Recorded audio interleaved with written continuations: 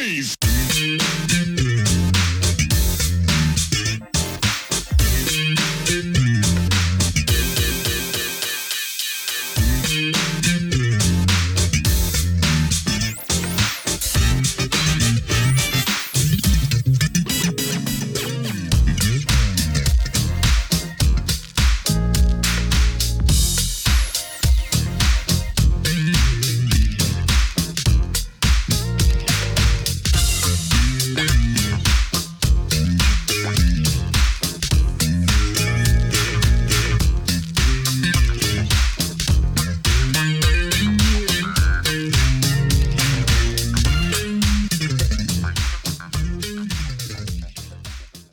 Hello and welcome to another edition of Truth and Rhythm. Brought to you by FunkinStuff.net, this is the interview show that gets deep in the pocket with contemporary music's foremost masters of the groove. I am your host, Scott Dr. GX Goldfine, musicologist, creative arts journalist, and multimedia pro. Whether you're watching the video version of this show or the audio-only podcast version, I thank you so much for your continued interest and support in this show.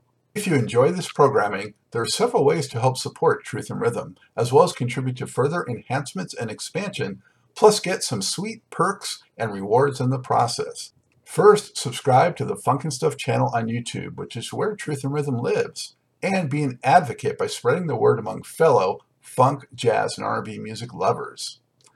Second, join Truth and Rhythm's new membership program through Patreon, which features 3 tiers for truth believers, truth seekers, and truth crusaders.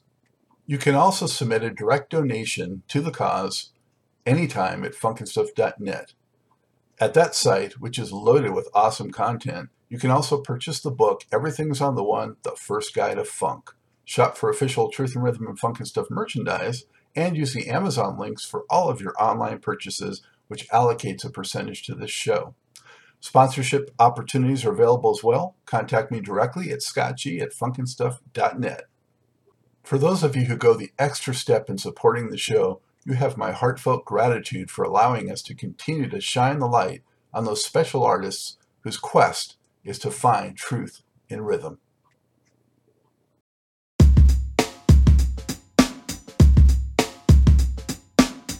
Hey, before we get started with today's show, I just want to draw your attention to new merchandise. Funkin' Stuff and Truth and Rhythm designs are in, and they look pretty darn cool. So show your support, help support the program, and show off some stylish merchandise and apparel. Only at the Funkin' Stuff store.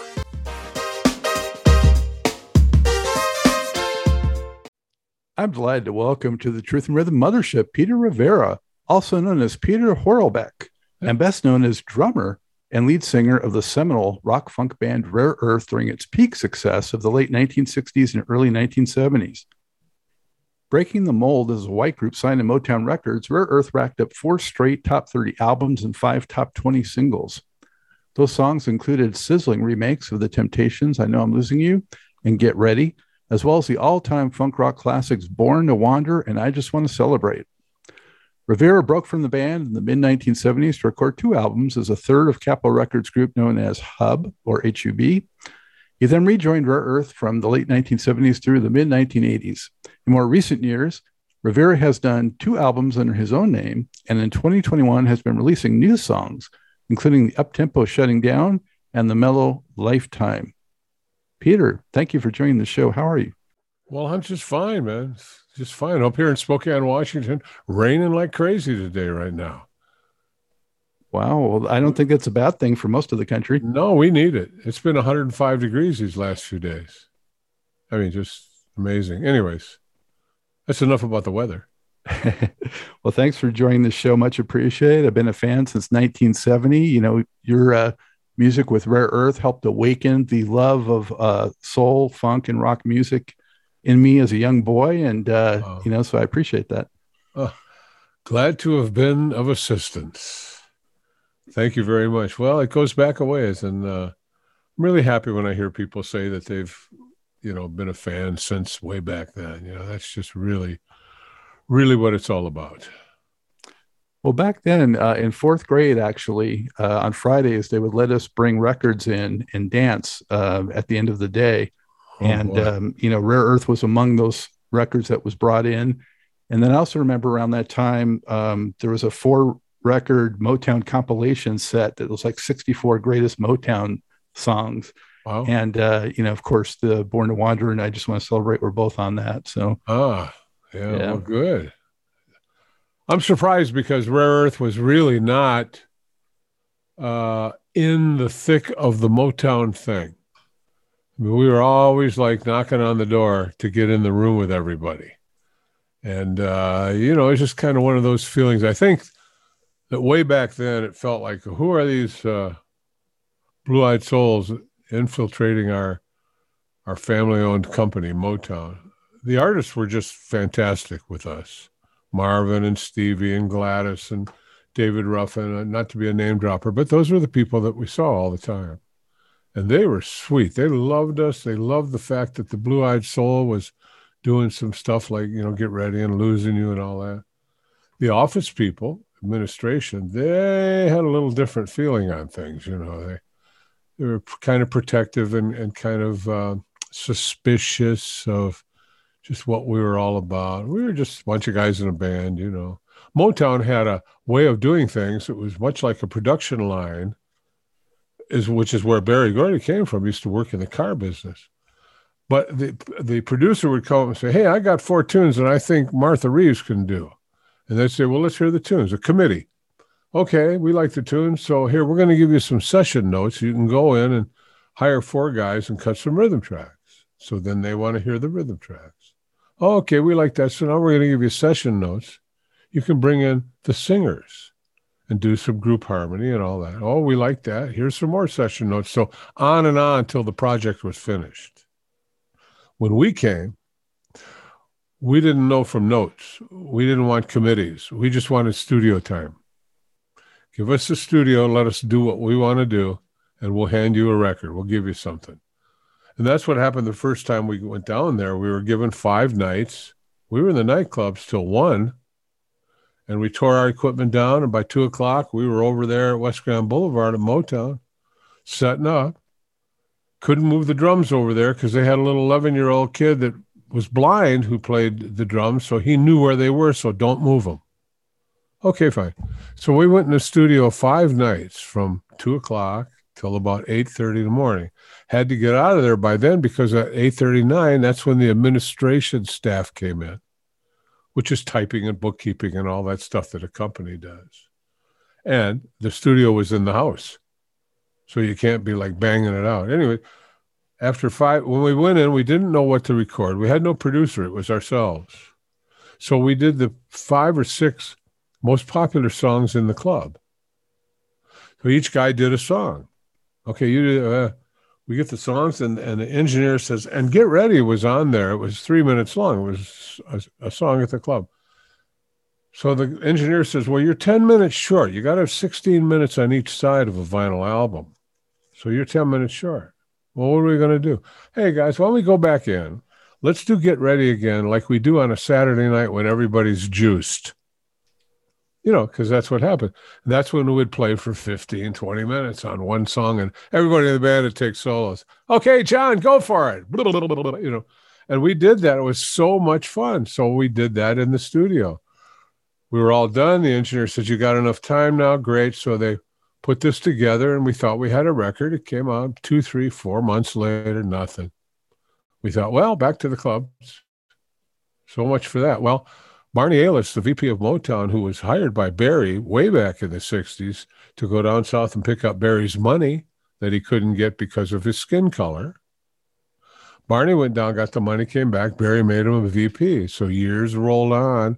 Barney comes up and says, Barry, we're missing a lot of market share. There's a thing called album rock. It's called FM rock, college stations, English acts, sweeping the country, and we're not in there. We're still juicing our 45 singles, okay? So Barry says, well, we ain't going to do it. You do it. So Barney did. He wanted to form a record company. He didn't have a name for it, so we said, well, why don't you call it Rare Earth Records? I mean, the timing was right. We were finished with that album, and it was like a month or 2 into it. We said, why don't you call it Rare Earth? He says, I think I will. So he did, and we had a big party. And he brought all the record people, the news people, the writers and everything, the press. And he went over and he bought about 3 or 4 masters from England, because they were so new at this that they just figured if you're from England, you got to be good. Just like in baseball, they say, if you pitch and you come from the Dominican, let's give you a contract. I mean, that's really. And so anyways, and they were nice guys, these other bands, but really they never did anything really.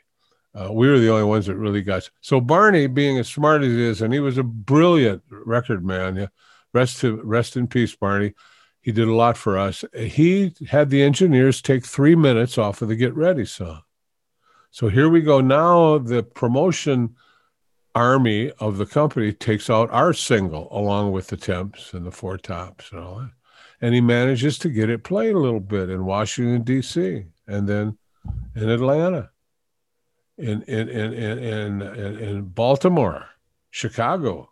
And all of a sudden, we're on the charts with the single of Get Ready, but it really morphed into the jocks at the FM radio loved it because they could put that record on and they had 21 minutes and 30 seconds to go out in the parking lot with their baby or smoke a fatty.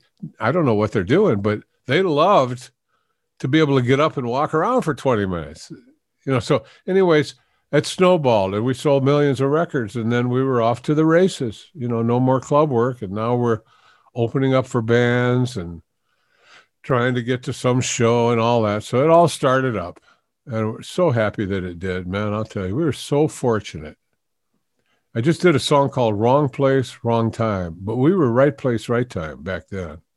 And so, the rest is like a long story voyage. Where do you want to go? Yeah. Thank you for that foundational story. I was really curious coming into this, to ask you about that dynamic that you touched on, being, a white rockish band, in that environment, and, the racial overtones and that kind of thing. And I think you addressed that, but it's certainly a interesting and curious dynamic that took place. And, when I heard those songs as, radio songs, and having not seen Rare Earth at that time, I had no idea, what color the group was. And of course I didn't care, but you guys had so much soul. It was so authentic that I kind of thought you guys probably were black. Where did you get your influence as a singer, and how did you bring so much soul to what you did? I hope I don't get whatever over this, but people ask me, they say, we always thought you were black. And I jokingly, I go, I used to be. And they go, what are you talking about? I say, we laugh. Look, I grew up in Detroit. As a young kid starting to play music, I was not into feeling tensions because of different race. I wasn't into that. I know it existed. I have uncles and aunts and all that. I heard things. But in Detroit growing up, I knew there were areas of the city that I didn't want to go in because it was a tough neighborhood. Doesn't mean it's black or whatever. In fact, there were white sections. There were black sections. Never had to go in there because I was in band practice all the time. When I joined Rare Earth, they were called the Sunliners. They were all like 18 years old. They're out of high school. I was 16. I was a sophomore. So these guys became my mentors. And you know what? We didn't talk about race stuff and all that black, white, and all that stuff. We know it's out there, but we weren't in it. And when we came to Motown or just music, when we're playing music and somebody's over there playing an instrument and his emotions coming through his instrument, and I can feel that, it doesn't matter to me what color he is. I don't even see color. I see a guy that's laying it out there. Yeah, man. Yeah, that's what. So you asked me about my singing people. Well, I saw this guy walk in the club, black dude. Turns out to be David Ruffin from the Temps. So I'm like, holy cow, I'm like a kid in an ice cream. So I walk over, hey, David, how you doing? We got him to come up on stage, and he sat in with us on a song or two. When I was young, my mother took me down to Cobo Hall to see the Count Basie Orchestra. There was a drummer down there. I'm like 14. There's a drummer down there called Sonny Payne. He had the most beautiful white set of pearl drums, black dude, and he played. He was unbelievably great, and I just loved him. Then I saw that. Then I heard Ray Charles hit the road jack. What I Say, Honky Tonk by I can't remember his name right now because I'm trying to think of 30 Hank people Ballard? at once. Huh? Hank Ballard? Is that That was Hank Ballard was the Midnighters. You're so fine. You remember that song? Yeah. Yeah. No, this was Bill Doggett, Oh, yeah. Honky Tonk. Well, in the clubs every night, ba-doom, ba-boom, ba-boom, ba-boom, we're playing Bill Doggett. Well, I'm in high school. My buddy and me, we go to his house in his rec room, and we're playing Bill Doggett. We're playing Hank Ballard. We're playing the Temps, everything. And his father was a beer delivery guy. And he loved music. And every week he'd bring an album home and we'd listen to it. Etta James, Bill Doggett. So he arranged to take us, Danny and me, to a club called the Minor Key in Detroit. We were the only white people in the Minor Key. We were underage, but because he delivered beer, he knew the owner. He says, hey, I want to bring my son just to check this out once. So we kind of worked it. I got in there. The place was jammed. It was shaped like a horseshoe. There was a balcony. And here out on the stage, here comes Bill Doggett. And they start Honky Tonk. And I'm telling you, that place lifted several feet off the ground. It was so exciting. So then, like I said, Ray Charles and the Temps. I just loved R&B soul music because when I heard it, I felt really good because when these people recorded it, that's what was coming out of them was feel good. It was feel good. It wasn't, and I don't want to put down Frankie Avalon or anybody like that. They had their place. They were great, but it wasn't my cup of tea. So when I joined Sunliners and they said, do you want to sing a song or two? I went, yeah. And they said, what do you want to sing? I said, well, why don't we do Ain't Too Proud to Beg? Oh, Ain't Too Proud to Beg, yeah. So we worked that up. And then what about, and I went on and on and on. So I used to sing those songs. And although I don't think I can sing like those people, like Ray Charles. Who can sing like Ray Charles? Ray Charles can snore and it's got soul. But anyways, I always liked doing the songs that they were doing. So a little bit of that got off on me, I think. And so people now, when they hear me in a show or something, they'll go, man, yeah, you're an R&B guy. Well, great. Thank you. That's an honor to me to be called an R&B guy. You kidding me? That's what I always strived for. Anyways, sorry I'm going on so long about it. But no problems, that's why we're here, to get to the truth and rhythm. In fact, I got to tell you a Ray Charles story, man. This is true if I can tell you. My son played pro baseball, and he was in Dallas in an away game, and he's standing in front of the hotel. And out walks a guy on his arm is Ray Charles. And they walk out to the street, get into a limo, and the guy puts Ray in the right side limo. Ray gets in, he closes the door. My son says, excuse me, he says, man, if my dad knew that Ray Charles was right here next to me, he says, unbelievable. And the guy says, well, who's your dad? He says, oh, it's Peter Rivera, Rare Earth, blah, blah, blah. So the driver gets in the car, and the back window goes down, and Ray sticks his head out. He goes, young man, are you still there? He says, yeah, Mr. Charles, I'm right here. He says, you tell your father that I liked all his records. And my son told me that, and I just went, holy cow. Because that's like walking with a king, just Ray was just, I just loved it. And, just things like that happen once in a while. It was really great.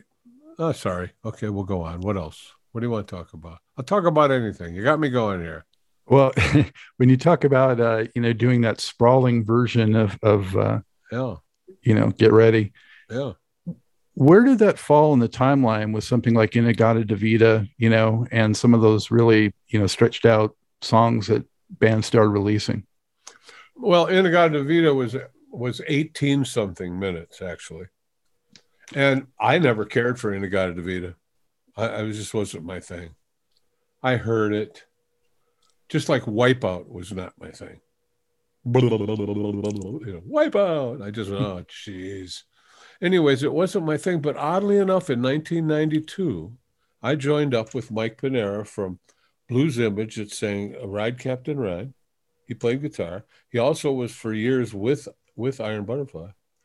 And Jerry Corbetta, who played keyboards for Sugarloaf, Green Eyed Lady. Mm-hmm. Yeah. And Dennis Noda played bass for Land of a Thousand Dances, Cannibal and the Headhunters, and me, Rare. So we went out as the four of us. We played together for 17 years. We played 150 to 175 cities every year for 17 years. Yeah. And then, that was 92 to 2011. That's longer than 17. But anyway, Jerry unfortunately passed. Had some dementia, Alzheimer's thing, and passed. And Dennis actually passed too. And Mike said, "What do you think?" And I said, "I'm done. It's 2011. I've been out there for 17 years with you guys and the whole Rare thing and all that. I'm not done with music. I'm done being one of the guys in the band. I want to do what I want to do, not because I got a big head about it. Just I don't want to see what you think about this song. You know what I mean? I just want to do it, and you either like it or you don't. But I do it because I got to do it. Because I'm in the fourth quarter, man, and I know I am, and I got a lot I want to do yet. And some of it isn't about having a 4-piece band. It's about having a 15-piece band and horn sections and all this stuff. So I have a brilliant producer who's a very dear friend of mine too. And we did 2 albums. Is What It Is one of them. The next one is called Encore, which we just finished up. And it's got, I think, 13 songs, and every one of them is a horn song.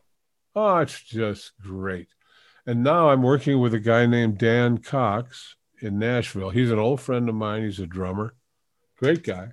He likes some of the ideas I'm coming up with. So we're doing songs together.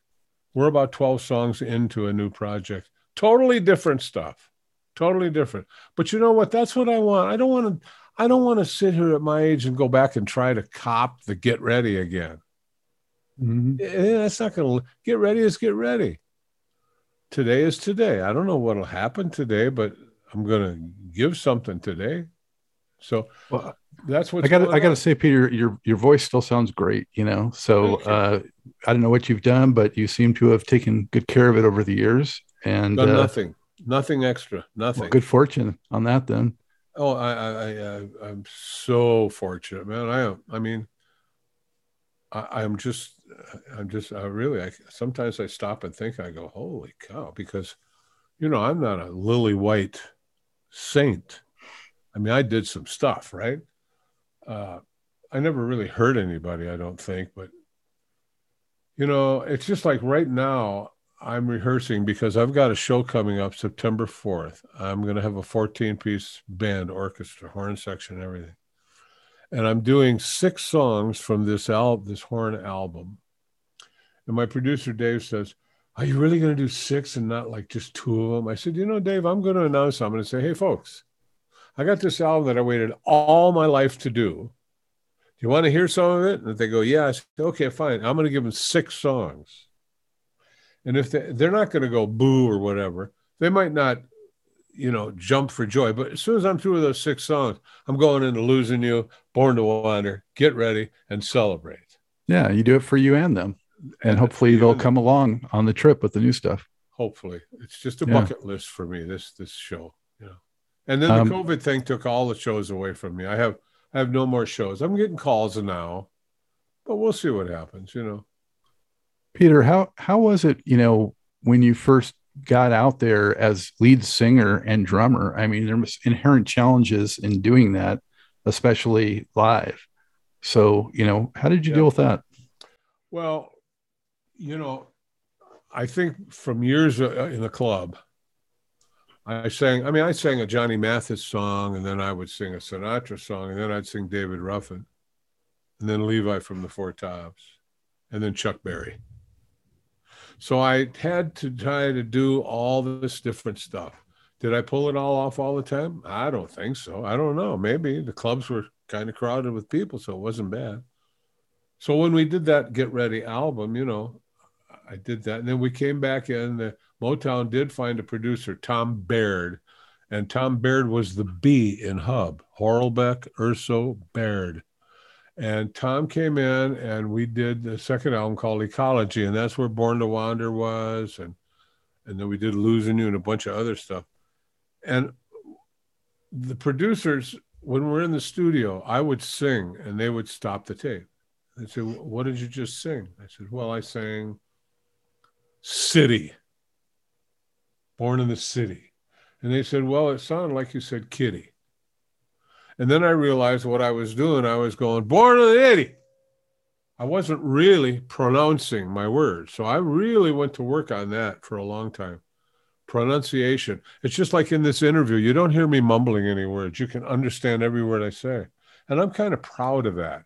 In fact, I got to keep my mouth shut because when I'm in a room with people, I go, "Would you put on the closed captioning on the TV?" They go, "Why? Is your ears bad?" I say, "No, it's just that these people are mumbling on TV sometimes. They really are. And if you look at it, sometimes you don't know what they're saying." Anyways, so much for me, big time. But so how did I learn to do that? I learned because I spent the time to learn it all. And so when we had to start playing, I had stage fright because I was always wondering, well, what are people going to think me sitting at the drums? I'm not standing out there and waving my hands like Sinatra and Perry, all that stuff. I'm not a front man. And I realized too that sitting at the drums is hard to be a front man. So what I started doing is moving the drums forward a little bit, much to the dismay of the guitar players and keyboards who wanted me to be back there. Anyways, now it's another reason nowadays I want to do it my way. I move the drums right up front because they say, "Well, why are you doing that?" I say, "Because you know what I think after 50 years, I think people who like me want to see me play. They want to see me doing the drums and see me singing too. And how can they see that if you're in front of me? So move over." Anyways, sorry, but that's the truth. So I fight to be the front man guy. And I'll tell you what, in this show I'm going to do, I called Dan Cox, my friend, he's playing percussion for me. And I said, "Dan, maybe I'm going to have you play a couple songs on the drums because he's a great drummer." And then I thought about it. I said, "And Peter, what are you going to do while Dan's playing?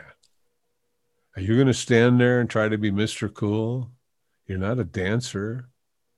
You can tap your foot, you can wave your hand, but really, there's going to be some dead spots, and you're going to, and I'll get intimidated.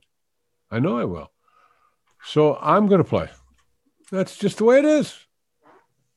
I got to do it that way." There you go. You know, speaking of Born to Wander, I wanted to ask you if you recall, how that song came to be, and did you realize it was going to be a hit? Well, Tom Baird we were playing in New York. This is early on the Get Ready album. We're playing that shows. And Motown and our manager at the time said, "Hey, there's this young guy named Tom Baird. He's with Motown and he's an arranger and he's really kind of a sharp guy. And he's got some songs. You guys want to hear him?" Yeah. So we met Tom. And before the show, there was a piano in the room. And he sat down. I says, "Well, hey, what are we doing? What are we doing?" He says, "Are you guys writing?" And I go, "No, we don't really write too much yet, whatever." And he says, "Well, I got this song." And he goes, "Dun, Born to Wander." I tell you, there's nothing you can do, girl. There's nothing you can say. You're talking to the sky, babe. I just got to get away. Got to find a wind singing in my ear. You know what I mean? And I heard that. I heard him sing it. And I thought, okay, this is it right here. We are going to do this song. And I looked at the rest of the guys in the band, and fortunately, they were all kind of smiling. So now we made arrangements to go in the studio. And Tom came in. And with us, we had Kenny on keyboards, Rod on guitar, John on bass, me on drums, Eddie Kunga, Gil on the sax. And Tom sat down at the piano and kind of showed the guys what the thing was, the pattern. And they picked up on the bass and the guitar. And pretty soon, it took us a few hours to get it. But that's how we recorded. We learned the songs and played them over and over. And finally, we got a take. Well, that's a take. And Born to Wander, we sang it. And did I know it was going to be a hit? Nah, I didn't know. We were just doing what felt good, and Born to Wander felt great. So did Satisfaction Guaranteed. So did Losing You. So did Eleanor Rigby. I mean, we did all kinds of stuff. How was it decided? Was it Tom that decided to put the flute in for Born to Wander? Well, Gil played sax and a little bit of flute in the clubs and stuff like that. So Tom says, well, maybe, like a flute on the intro. Well, Gil didn't really. Oh, well. Gil's not the kind of guy, at least that I knew, that would just pick it up and be able to just jump on something really quick. So it wound up that I sang the part, and I went, dwee da da da da da da da da da da da. And Gil was over there with that. Tom's listening, and finally Tom goes, doesn't sound too bad. So now for the next hour or two, Gil owned the whole thing because he was putting the flute on Born to Wander. And it's that flute part, any other flute part or flute player, horn player, probably could have got that part completely done in like 4.6 minutes. But we were very young, man, and we were learning all this. So it took Gil a lot longer. It took us probably a lot longer to do tracks too. And it certainly took me a long time to do vocals. I would stand in front of that vocal mic for 4 or 5 hours, but I learned something very special. When I was doing the vocals on Ecology album, which is Born to Wander, I got really bummed out because I just couldn't get this one thing. Oh, I can't get it. It was like 3 or 4 hours later, and we decided we'll come back tomorrow. And so I walked out of Studio A over to Studio B. And in Studio B, Cal Harris was an engineer. Rest in peace, Cal. I'm in Studio A. Sorry, man, I get carried away. I'm in Studio A, and I'm singing, and I can't get the part. I just couldn't get it. So after about 4 or 5 hours, we decided, let's do it tomorrow. Okay, great. And I'm feeling bad, feeling like I dropped the ball, that whole thing. And the engineer and Tom were going, hey, man, no problem. We'll just do it tomorrow. Okay, good. So I walked into the other studio, and in there was a guy named Cal Harris who was taking the microphones and stuff down. And on the floor by the vocal mic, the vocal booth, were those triangular water cups. You've seen them. They got a point on the end of them. You pull them up. There were about 30 or 40 of those laying on the floor. And I said, Cal, what's this? He said, oh, that's Diana Ross. I said, what? He said, she was in here for like 6 hours and couldn't get it. She said, she's going to come back tomorrow and do it. And I can't tell you the pressure that went off of me when I heard that, because here she was, a very successful, going through what I was going through, which was really nice and really helpful. So I got off my own, I got off my own back there after that and started to just believe that I was one of the people that could do this stuff, sing it and all that. So, and I felt much more confident from then on. And I love Diana. Diana was really cool. When we first signed with Motown, we went to Hollywood, and they picked us up, a couple of us up, to go to Berry Gordy's house to meet him. Oh, well, the limo picked us up, and he circled all around LA because he didn't want us to know where the heck we were going. Turns out his house was only about a half a mile up the hill. But anyways, we got to the house. We went in, huge living room with several couches. And our manager and Barry sat way over there, and I sat way over here with Gil. And about 10 minutes into this, we weren't talking to Barry. He was talking to our manager. So we're just sitting there going, wow, look at this joint, man. Wow. And this girl comes out, and she sits down next to me. And I didn't pay much attention. I looked over, and it's Diana Ross. And she looks at me, and I said, oh, hi, how you doing? She says, oh, really great. She says, are you hungry? I says, I am. She says, I got pizza in the kitchen. You want a piece of pizza? I said, I'd love that. So I got up with her, and I followed her down the hallway into the kitchen. And we weren't in there 10 seconds, and Berry Gordy was there. Boom. He was right in the doorway looking in. Because word had it that Barry would do anything to be with Diana. That went on for years and years and years and years. And Diana just played, Catch Me If You Can, Catch Me If You Can. And so he paved the way and helped her out in her career. Not that she didn't deserve it. She's a great talent. Diana was wonderful, beautiful person. Barry finally, I heard not too long ago that they finally did get married. I mean, Barry's like 88 or something. I don't know. But anyways, Diana Ross. You mentioned on that record, which was an amazing record, Ecology, Satisfaction Guaranteed. Yeah. A big highlight for me also, and a nice place to visit. Yep. And you worked finally, after doing some Temps tracks, you worked with Norman Whitfield on that, right? What was it like to work with him? Well, Norman was one of these guys. Oh, who's that? Oh, that's Norman Whitfield. Oh, yeah. He does the Temps. Yeah, he does all this. Oh, yeah, he does, got all this Rolls Royce and all these songs. Big time producer. Okay. We were in the studio one night. We were going to record.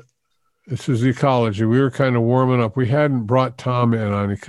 Well, actually, we did, but this was a night where Tom wasn't going to be there for some reason. But we were in there. We were going to start working on a song called Losing You.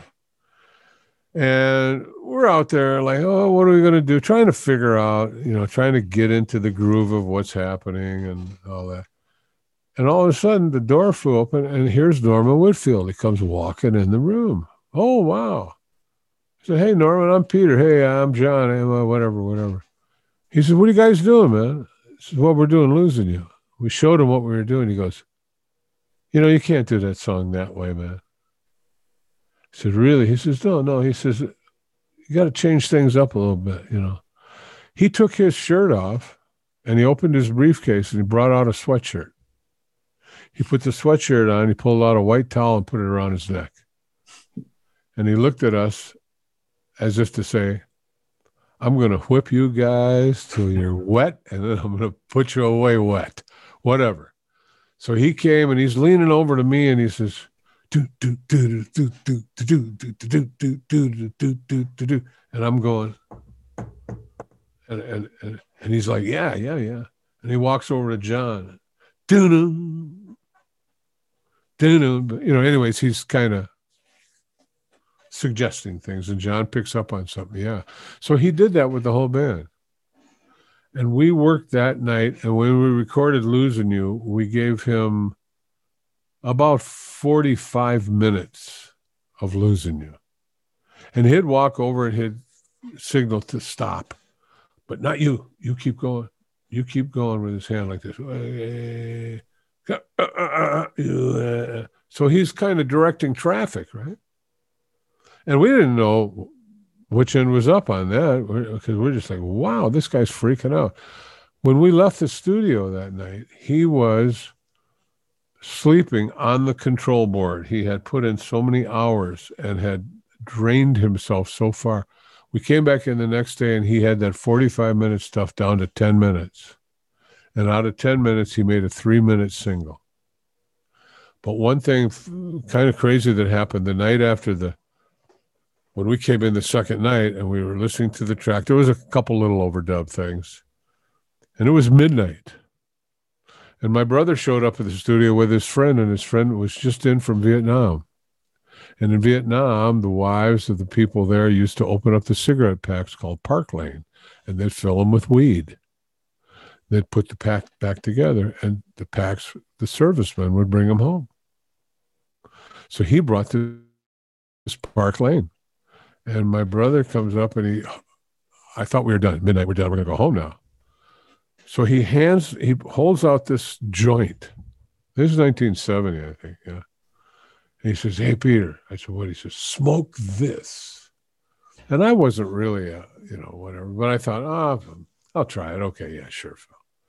Well, I smoked some of it. And I'll tell you what, my brain, I just started going to Mars and back. I mean, I was really screwy.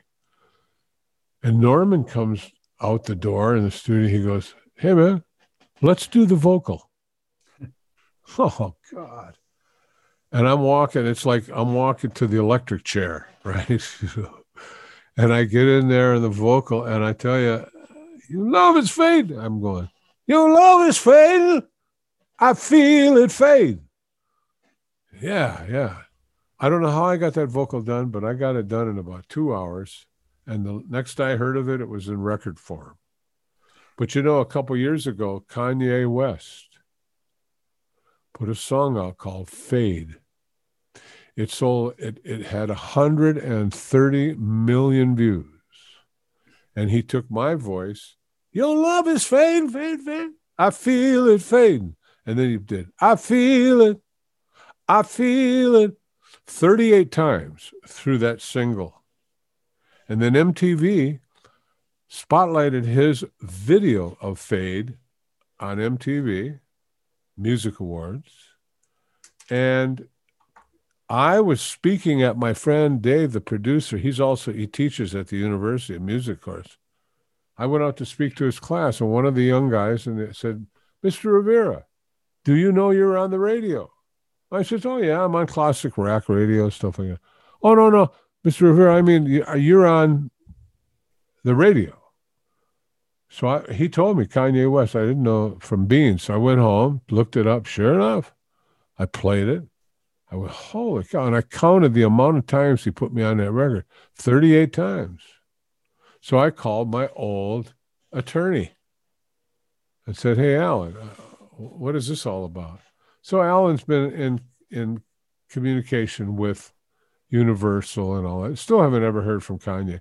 But I saw a big thing where he was presented a platinum album. And I wish there was a way for me to say, hey, Kanye, where's my platinum album? You know what I mean? Yeah. Just fun stuff. I'll never get it. That's not right. Okay. I don't. That reminds me of the story. I had Charles Wright on recently, and he was talking about how NWA, kind of took Express Yourself, and he found out from like a nephew or something that he was on the radio, and he's like, "What are you talking about?" He had no idea. No. And so he had to find out about similar to you, and then go after, NWA at that time. Well, there's a long story to this, but it comes out that Kanye's fine, and nothing came my way really from it. But it's just, I don't know. How did it feel? I don't know. He took that, put it on his record. Oh, I don't know. And then I found out that, at least my voice and things I've sang, pieces of this and that, celebrate, going to have a good time. I mean, it's in the NFL, the NBA, I'm watching an NBA playoff game a few years ago, and I hear, we're going to have a good time. Just listen to the band. And the team's marching off. They're going to commercial. And they're playing that on the network and in the stadium as they go to commercial. I'm going, oh, great. Well, that's nice. You're ubiquitous now within the culture. Whether you get checks for it or not is another thing. Yeah, that's right. Yeah. Well, hey, am I proud of that stuff? I am, man. I got to be honest. I don't lay awake and just go, oh, gee, aren't I great? I don't do that. I don't live that way. But it is kind of nice to know that somebody, they kind of care about that. It's kind of a legacy thing. You know what I mean? Absolutely. Yeah. You've left a major impact on music and larger society through things like that. Yeah. So, that's great. I mean, thank you very much. Anybody who's ever, said, hey, I like that guy. Thank you very much. Hey, Peter, why do you think it was that when Norman Whitfield later produced an entire album for Rare Earth, it didn't, hit like you guys hit with this song? Yeah, well, we did Get Ready. Then we did Ecology. We had a couple hits off of Ecology. Then we did an album called One World, and Tom was the producer there, and we had I Just Want to Celebrate. And so in those 3 or 4 albums, we had about 5 big hits. Then Motown started believing that Tom Beard was really not the guy for us after all. So they brought in Tony Clark, the producer of the Moody Blues. And we're going, Tony Clark? What is this? Is Tony from Detroit? No, he's not. So anyways, we sit with Tony in a circle, and he says, we're going to write this album. I said, well, that's great, because we're doing all these other songs. But anyway, so we started to write this album. And after we wrote the ideas for about 4 songs or so, the people upstairs heard it. It's the last we ever saw of Tony Clark. He was gone, back to England. So, and then they came on with a guy named Frank Wilson. Frank Wilson was a pretty good-sized producer at Motown. He did Barrett Strong, I think, and a few other things. And he even did Marvin Gaye a little bit, too. So Frank came in, and Frank was picking a few tunes, and everybody thought, well, this is pretty good. This is pretty good. We got into a little beef with Frank. I did. Because the band was trying to say, hey, we're writing stuff. And I heard the stuff they're writing. I'm going, this isn't Rare Earth, man. This just isn't Rare Earth and where we're at, this feel soul fun. All of a sudden we had like this real pop kind of thing coming from our new keyboard player, Mark Olson. And so Mark was a little upset about that. And one night we're talking about songs with a meeting with Frank. And all of a sudden he says, yeah, and this one song, and he names the title of it. And I thought about that, and I went, gee, that sounds like something I heard here. So a few days later, we'll have a big meeting with the A&R guy. And we're at the board table, and I said to Frank, excuse me, Frank, the reason we're doing that song, is it because it's really a good song, or is it because it's a squeaky wheel? And we're trying to grease it. And he couldn't really answer me. I said, because you know what? If we're doing that song because it's a squeaky wheel or some kind of political pressure or whatever, I says, I won't ever sing another note for this band. It's not going to. Because at the same time, a couple of those guys were saying things like, well, we haven't had any hits lately. Maybe it's time to get a new singer. And I thought, we're not coming up with the material. Why aren't we coming up with the material? Because we're not staying home. We're not woodshedding like we used to. We're not like Rare Earth used to be when they were sunliners. We're not practicing. We're not cultivating. We're not doing anything. We're just enjoying the success. And so therefore, we're getting diluted all over the place. And so, it's the singer's fault. Let's get a new singer. I said, as long as you guys look at life that way, man, we got a problem. And you know what? We never really got another hit after that. So I used to say to my friends, good close friends, I says, unless we hit upon that thing that we had as Rare Earth, that feel, the attitude, the unity, the support, the whole thing, we're not ever going to have a hit, because hits are made when everything lines up right. So Motown got panicky. And they wanted us to do another album. And I told Frank, so anyways, Frank was pulled off the project. We did 3 or 4 songs with him. Never really released. They put him on a 45. So once Frank was gone, then they didn't know where to turn, so they got Norman.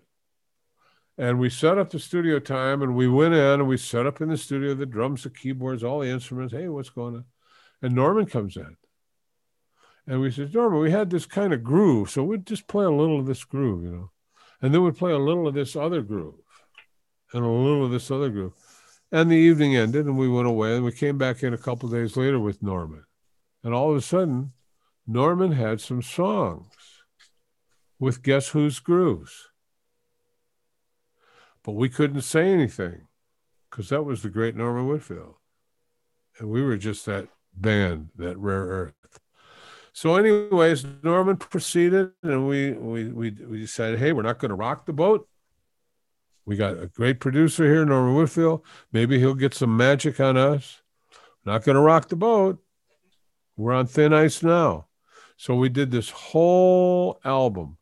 And Norman Whitfield did this song called Ma, and it was a long song. And I don't know whether he thought that, we'll do a long song. People like to love songs, long songs with Rare Earth. No, they like to get ready, because get ready was get ready. Now, if you want to make a long song again, that's fine. But let's think about this. What can we do that will be a vehicle for the length? Ma was not a vehicle for the length. It was just over and over. Okay, How about a keyboard thing? How about this? How about that? And then we did a bunch of other songs. So the album comes out. Norman Whitfield's the producer. The album cover shows Norman Whitfield at the control board and the 5 or 6 of us all in a semicircle around him. And the picture is taken. So I tell people that, in my opinion, Norman Whitfield did an album played by Rare Earth. And that's what it was. And that's why it didn't fly. Really. And I do like Big John is my name on there, though. Big John. Well, now Big John, yeah, that was pretty cool. Now Norman liked John Persh, our bass player, and you mentioned a song that John wrote, "Nice Place to Visit." You know, John was a great guy. He was like my best buddy. We went fishing, we laughed, we ate pizza, we loved everything together. John, and he died in '77, and he wasn't a druggie or an alkie. He had a beer now and then, but he just got some pains, went in for some checkup and caught the hospital virus and passed. So Big John, Norman didn't want to go Big Pete or Big Peter. So Big John. So we did Big John, and I don't know, it's kind of an odd sounding recording, but it's kind of cool. And we do it once in a while live, but not very often. And I liked some of the words on Big John, playing funky from the big city. This here band specialized in the nitty gritty. I thought that was pretty cool lyric stuff. So anyways, there you go. Big John. And then Smiling Faces was another temp song. Yeah, I don't know if that needed to be redone again, honestly, at that point. No, I don't know either. But I was up there, Smiling Faces. Man, I could hardly hit those notes, and he just wanted it up there. The night we recorded that track, I wasn't feeling good. I didn't even go to the studio. He had somebody else put that little bass drum there. Boom, boom. I don't care. What do I care? Anyways, there you go with the mod. And then after that, they finally let us do our own album called Willie Remembers. And that was a more rock flavored for sure. Yeah, we brought Tom Beard back in on that one. Yeah.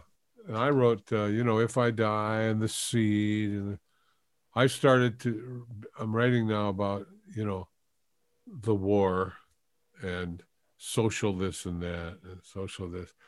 Even now that I'm writing with Dan Cox, we have this song called Wrong Place at the Wrong Time.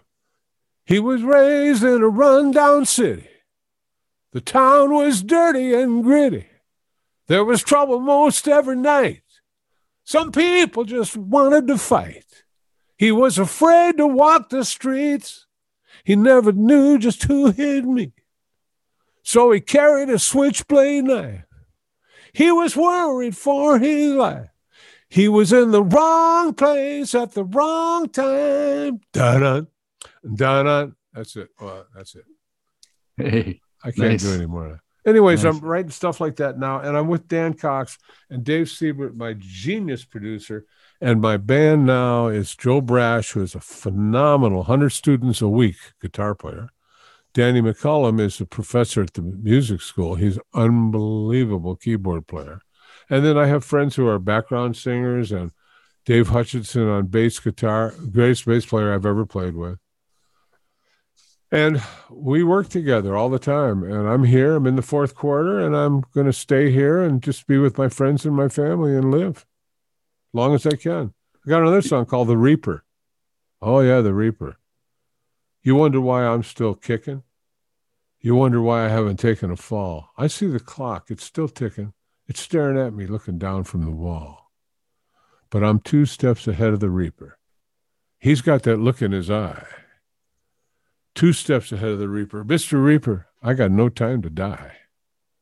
Anyway, that's coming. Well, are you going to put out everything together in an album format? No. I've been convinced by different people that a lot of things that are happening these days are people are releasing another single like every 3 to 5 weeks. And they're not throwing out a 12-song CD because I guess CDs don't sell anymore that much the way they did. So they put out a song. They figure if people like that song, they can like it for a couple of weeks, and they get another one, instead of saying, here's 12 of them. See if you find one you like. Because they believe that the other 10 don't really get heard. There's not enough attention on them. Anyways, this is the way some of it's going. So we decided, hey, we're going to do that too.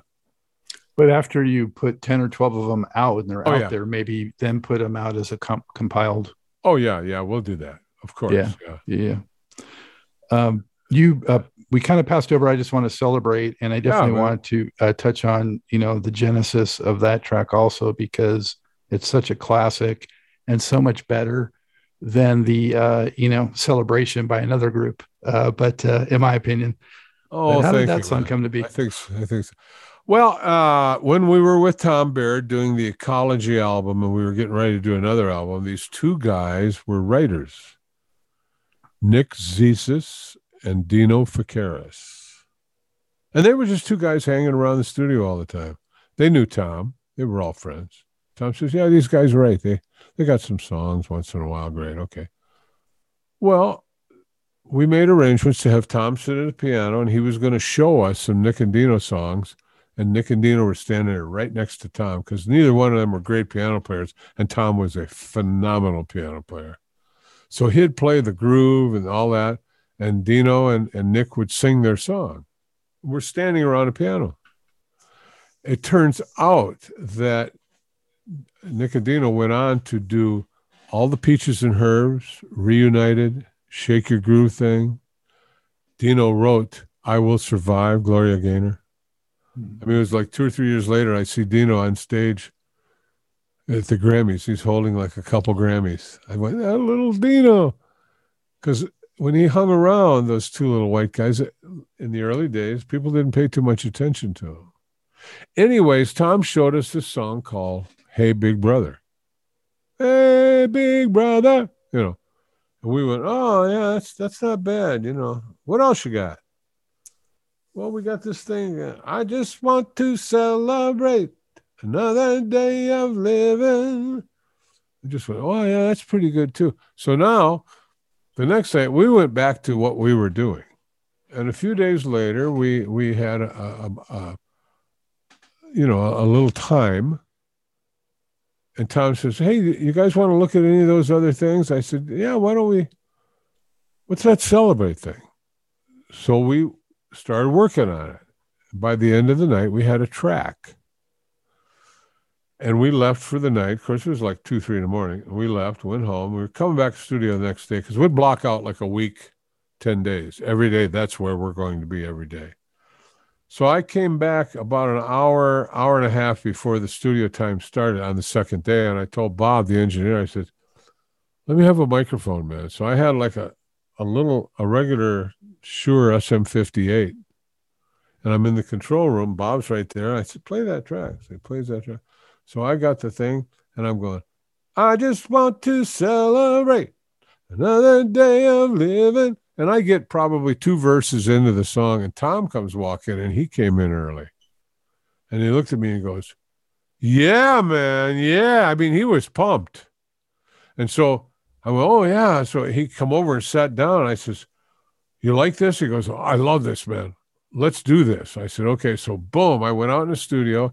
Tom and I and Bob, engineer, we start on Celebrate, and the band's trickling in as time goes on. They don't know what's going on, but we're hot and heavy working. So we get it done, my voice done, and it only took like about an hour. And we put all the backgrounds on now. That's what we did in that session. So we had this thing called I Just Want to Celebrate. And thought, okay, well, that's great. That'll be a good song, maybe, and let's go on to something else. Well, Celebrate came out, and it's I Just Want to Celebrate, man. It's a great tune, and it's so much fun because nowadays, I get the people singing, and it's just a lot of fun. And, I mean, now that's 50 years ago. It still sounds so good today. How did you decide on that opening, guitar riff? And it just starts off with such, so dynamically. Well, I don't know how we got that.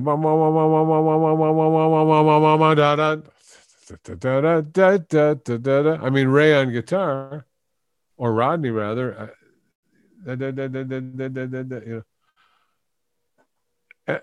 I don't know how it started, but they started with their sound, and somebody suggested, "Hey, man, let's come in on the count it off within that thing." So 1, 2, 3, 4. Banat.